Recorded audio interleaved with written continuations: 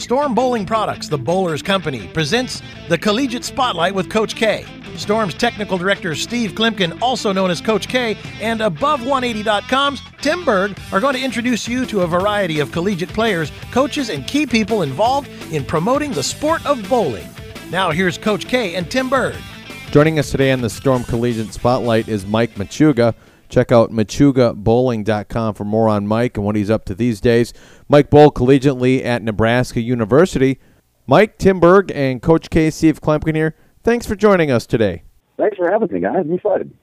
Well, you went to the University of Nebraska. You're a two-time PBA national champion. You were very successful when you bowled collegiately as well. What do you think it takes from college? What could you take with you to help become a PBA champion? Well, it certainly is a high level of dedication. I've always been a big practicer, and I think that that's where my success comes from.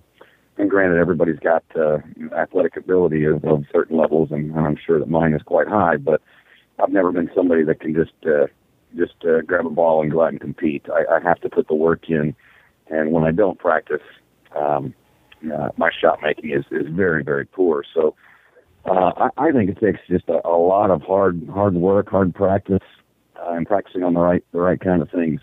And I know that when we were back touring for several weeks at a time throughout the season, when I was preparing a good 6 to 8 hours a day, 6 times a week, of just a lot of different practice sessions, but they weren't just throwing strikes. Some of them I would come in for an hour and just shoot corner pins. Another one I would work on just my straight game. Another one I would work in just my hook game, and then there were the days where I would go back and forth, shot to shot. One I'd play pretty straight up the second arrow, and the next one I would bang on a little bit and circle, just so that my tools, I had a good management of those tools. And I think that's a big part of being successful at the highest level is to have management of your versatility. Did you get some of that philosophy from the University of Nebraska? You know, you and I, we actually met bowling in college there. I was at Wichita State, and I think 2 of your sisters as well also competed there at Nebraska, and they've got a great program there. So, one, I got a few questions for you. Why'd you choose Nebraska?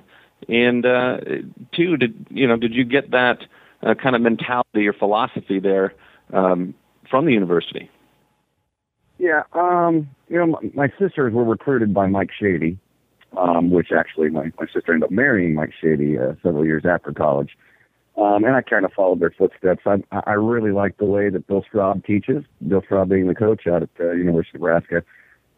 He really focuses on fundamentals, timing, posture, and balance, and a good foundation. And that's why I really, really like to work with Bill, because he's just so good on the fundamental aspects.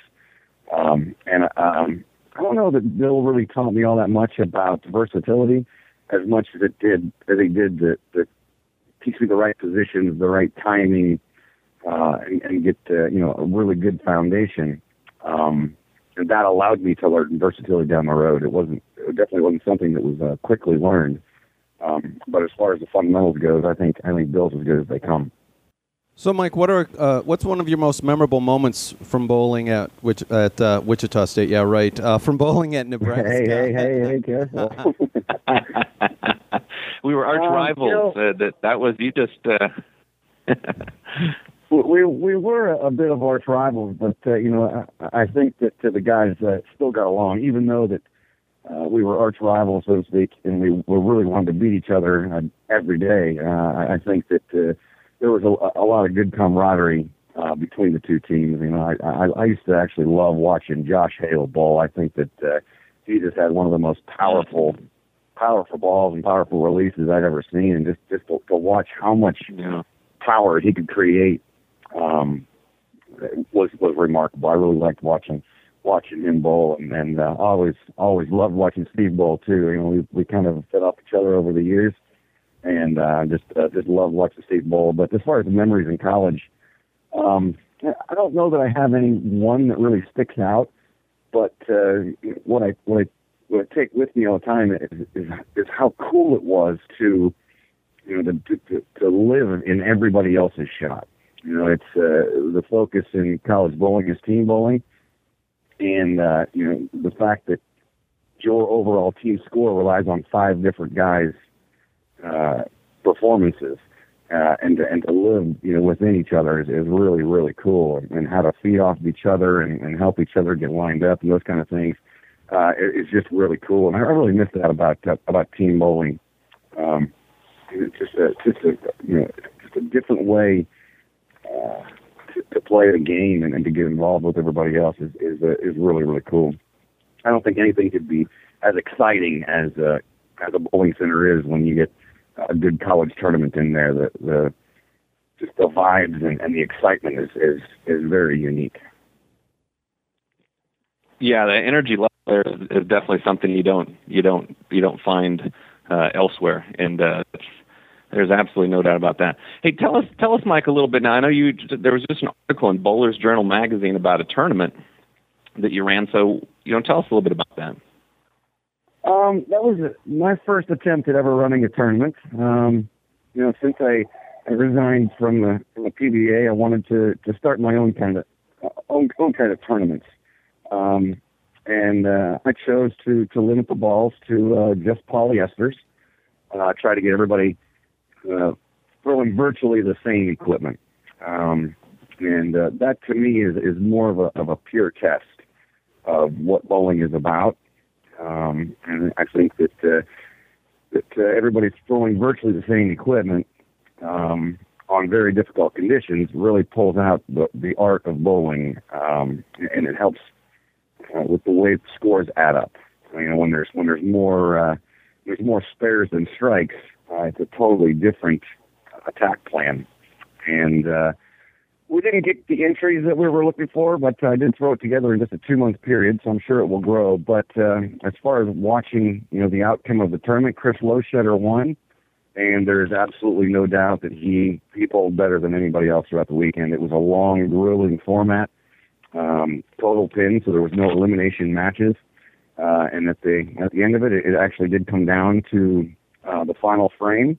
And Chris bowled just absolutely awesome. His management of the lanes and his spare shooting, shot making was just absolutely incredible. And I really, really enjoyed watching the game played that way. I think it was really, really special. And we're gonna grow into some more tournaments, as well as growing this tournament. We're gonna grow some more with some different ways of playing it, not just plastic balls and not just flat patterns to where it's just brutally difficult. We got some other things going on, and actually we have another tournament coming up, the Erie Scratch Classic, $3,000 for first, for $100 entry fee, and pretty tough conditions. Last year we had 199 entries, and Eric Cornog won. I think the year before. Now I don't remember who won the first one, but anyway, it's coming up February 20th and March 1st. So we're just trying to do our part to make more challenging tournaments with a variety of different formats.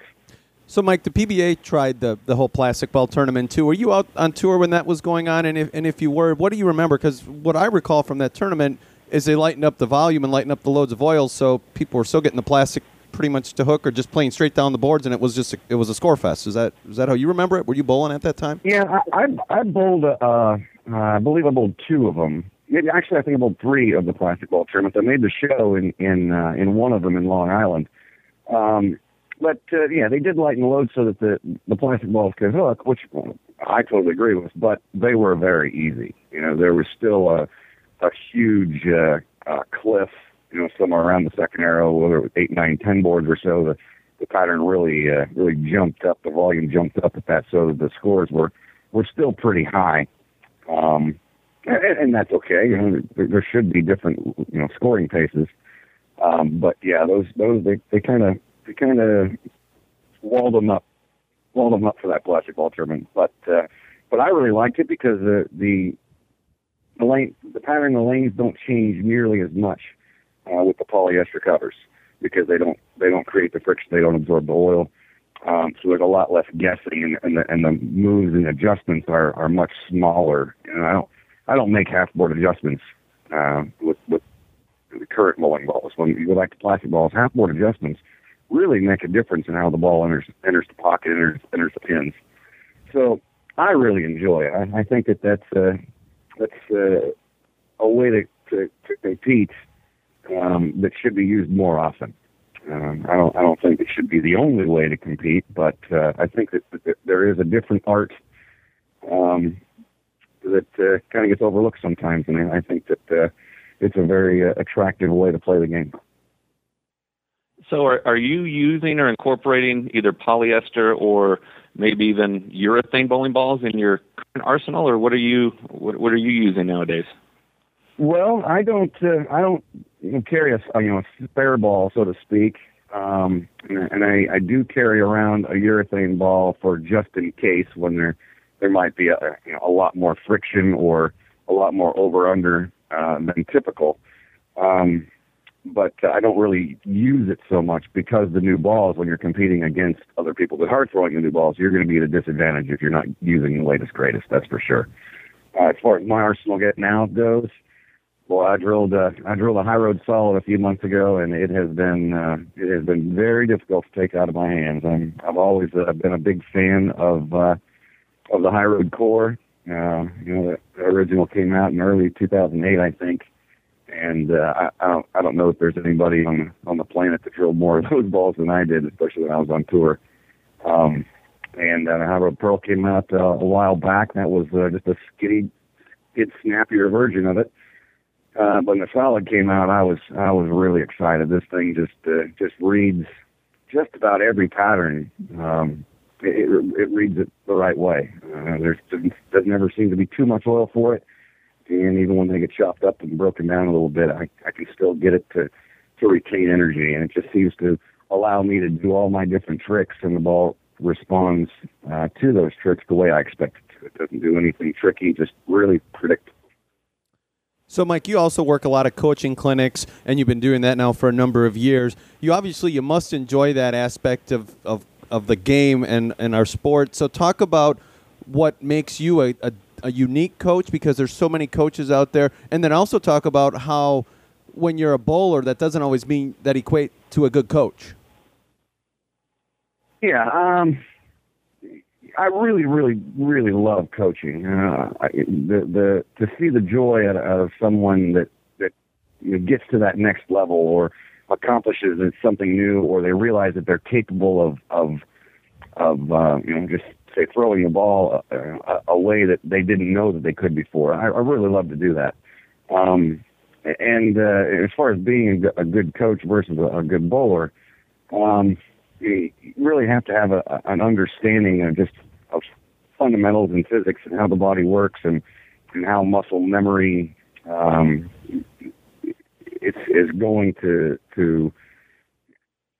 subconsciously, you're always going to want to go back to old habits. And if you're making a change, I read somewhere that it takes 500 repetitions to get rid of a bad habit, and then it takes 1,000 repetitions to create muscle memory off of the new one. And that's a lot. That's a lot of repetitions. So I think it's very important as a coach to teach someone how to get rid of a bad habit. So I'm a big believer in exaggeration. In order to learn something new, you have to exaggerate beyond what is correct so that you eliminate the bad habit. You eliminate those old muscles that were firing, and then you gradually work back to where so-called perfect would be. If someone has extremely late timing, I think that the way you teach them to get proper timing is to take them completely to the early side. Never let them be late ever again. Teach them to be early, and then dial that into where perfect would be. So I think it just comes from an understanding instead of just reading a textbook and trying to keep your shoulders straight and walk a tightrope. There's a lot more to it than that, especially now that the game has evolved into a much more powerful game. You kind of have to throw out those theories from the decades ago, 50s, 60s, and 70s, traditional way of thinking of coaching, and throw those out and really look into the new ones, which are a lot different than that straight up the boards kind of game. Who were your coaches over the years that helped you get your game to where it's at? Well, Mike Shady was a big help right before college, and then of course Bill Straub at Nebraska. You've always worked with Norm and Norm Duke and Brian Voss were my best buddies on the tour, and I don't know that there's anybody out there that really understands the game the way that those two guys do, as far as the versatility and management of tools and that kind of thing. I definitely learned the most from those two guys.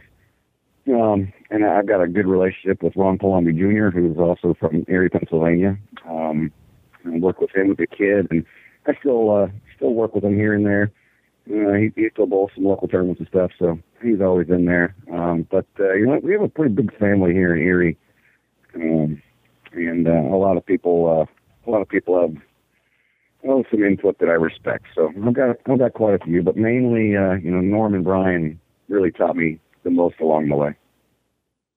And Ron, he was a heck of a bowler on tour as well himself. Is he still bowling, or is he going more along the coaching route like we were talking about?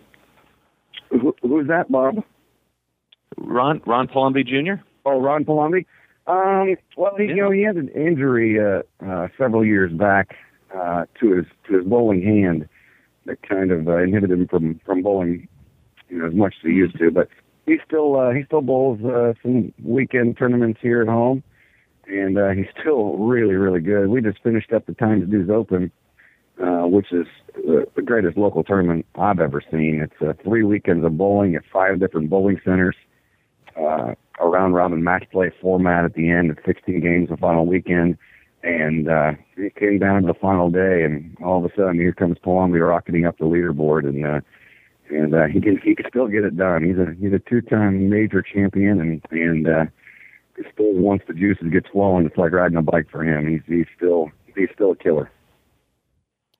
Again, joining us on the Storm Collegiate Spotlight is Mike Machuga.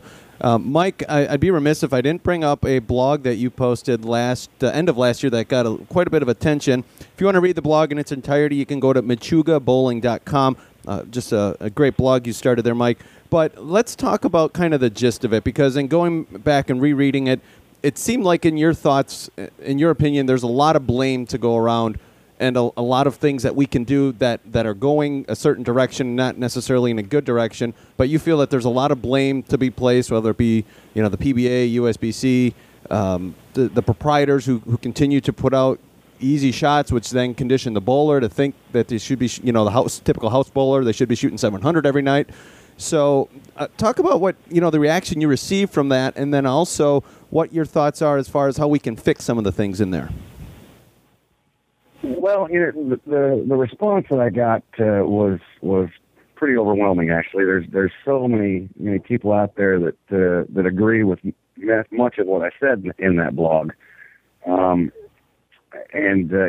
never going to take away the recreational side of this game. I'd be a hypocrite to say that I don't enjoy a bowling league. I bowl my Thursday night league every week, have a good time with my buddies, average 237 or whatever the heck it is, and actually our center's a little bit lower scoring than the other ones around. So I'd be lying if I said I didn't enjoy that. There's definitely a place for the typical house shot, so to speak.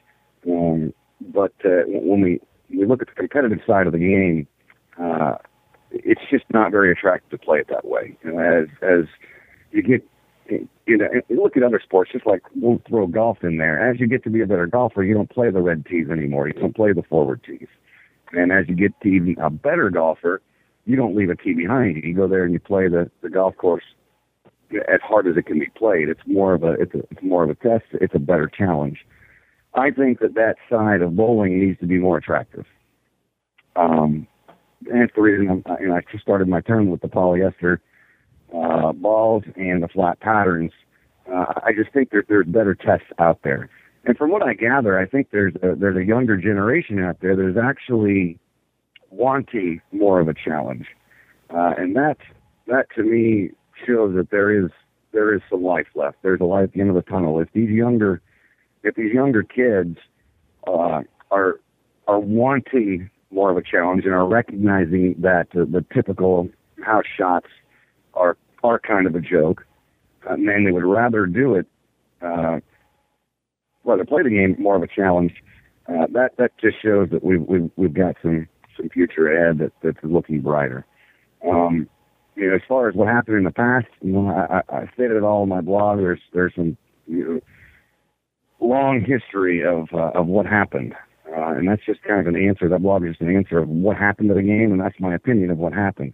As far as moving forward, I think Chad Murphy is he's one of the right people to make some decisions that could benefit. I know there's been some recent rule changes regarding drilling balls with extra holes.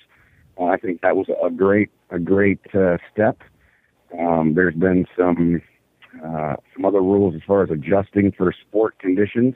I don't think it's perfected by any means, but we're moving in the right direction, and I think that the Chad is a key component of that. I think that he's a really smart individual. He gets it, and I think that we just keep getting the right people in charge to make the important and crucial decisions to grow the future of it.